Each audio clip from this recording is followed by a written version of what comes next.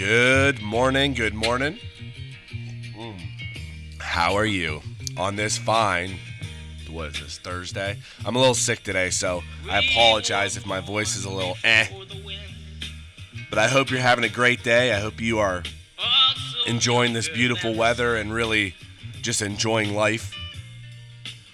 I want to go over Ecclesiastes chapter 5 today. It's my favorite verse, or it's my favorite chapter, this and Proverbs in the Bible, because there's little nuggets of information. And it's very easy to find these little nuggets and implement them in your life. Because again, everything is about believing, to have faith. Believing what you hear both in his word and what he specifically tells you. So when you find these little verses, it's easy to implement. And that's why I love it. It also keeps your mind under control.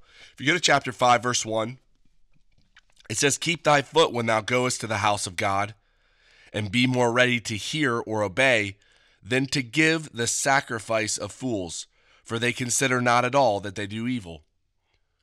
Be more ready to hear and obey. It's interesting because it talks about to have faith, to believe what you hear. Again, the Greek word is to believe what you hear specifically.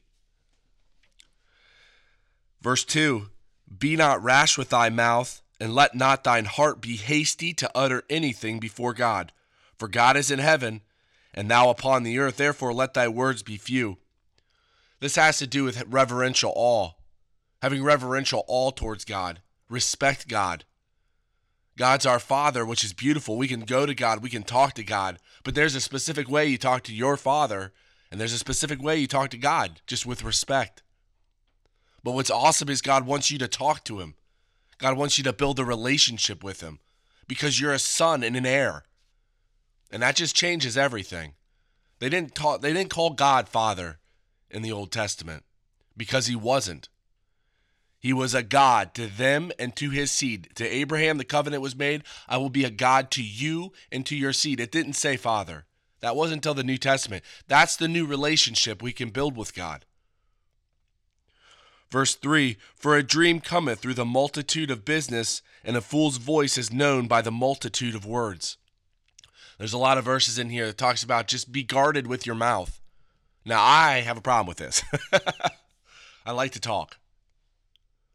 But if you want your life to be better, if you don't want to fall into snares and into traps by the words of your mouth, you hold your mouth back. You hold what comes out of your mouth back. And the reason why I know this is because it's said. It's in the Word. And when you believe what the Word said, your life is going to be better. And I believe what God tells me in his Word. Verse 4, "When thou vowest a vow unto God, defer not to pay it, for he hath no pleasure in fools. Pay that which thou hast vowed." I made this mistake when I was younger. Ultimately, because all things work together for good to those that love God, to those that are called according to his purpose, it ended up working out all right. But I made a mistake to vow a vow unto God. I just suggest you don't do it unless you really are going to pay it.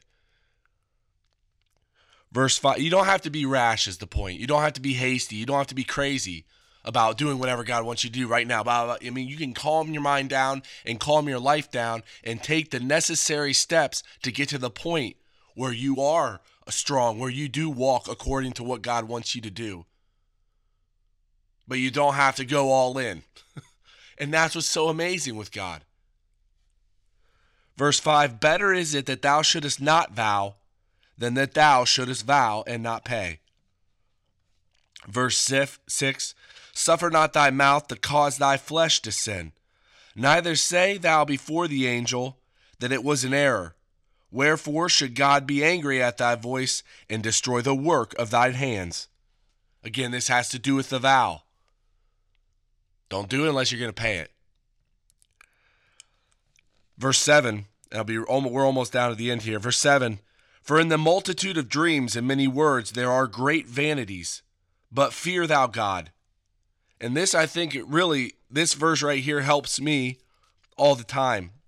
Verse 8, "If thou seest the oppression of the poor, and the violent perverting of judgment, injustice in a province, marvel not at that matter, for he that is higher than the highest regardeth, and there be higher than they."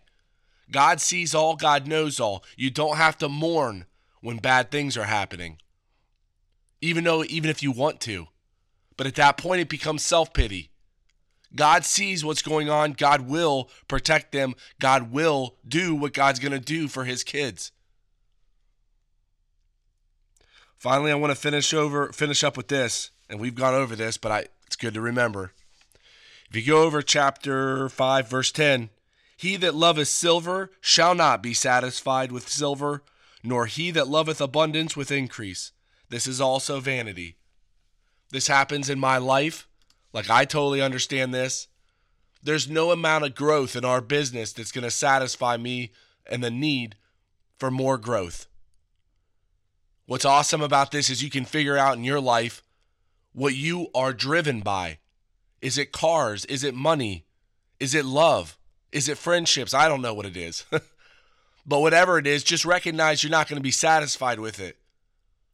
And you're going to want more, and that's okay, because that's the way we're built. But take time to enjoy it. Take the time to actually thank God and receive what you've been given. Make your soul enjoy the good of your labor. And again, enjoy what you eat and enjoy what you drink, because there is nothing more than that in this life except that relationship with God. Stay focused on the things that are important. Pray to God. Enjoy your life. Love your family. Just love everybody around you, and have yourself a phenomenal day. God bless you, and I will talk to you tomorrow. Hear the sailors cry, smell the sea and feel the sky. Well, Heavenly Father, I thank you so much for today and just everything you do for us. I'm so grateful. I pray for your hand to give me strength to work today, even though I really don't want to, and that I can quickly get done what needs to get done in the time frame, and that it's just accomplished. Even if you have to slow down, I don't care if you have to stop time, just as long as I get it done. I thank you that we can go to you for that. I pray for my brother and our employee down there, and that you protect them, and every problem that's going on, that it gets solved, and that you just make it very smooth and very easy. I'm so very thankful for my nephews and just the amount of joy those little boys bring. I thank you for my family, and I just lift up a great day to you, and I'm so thankful for your son and what he accomplished. And I lift everything up in the name of my Lord and Savior, Christ Jesus.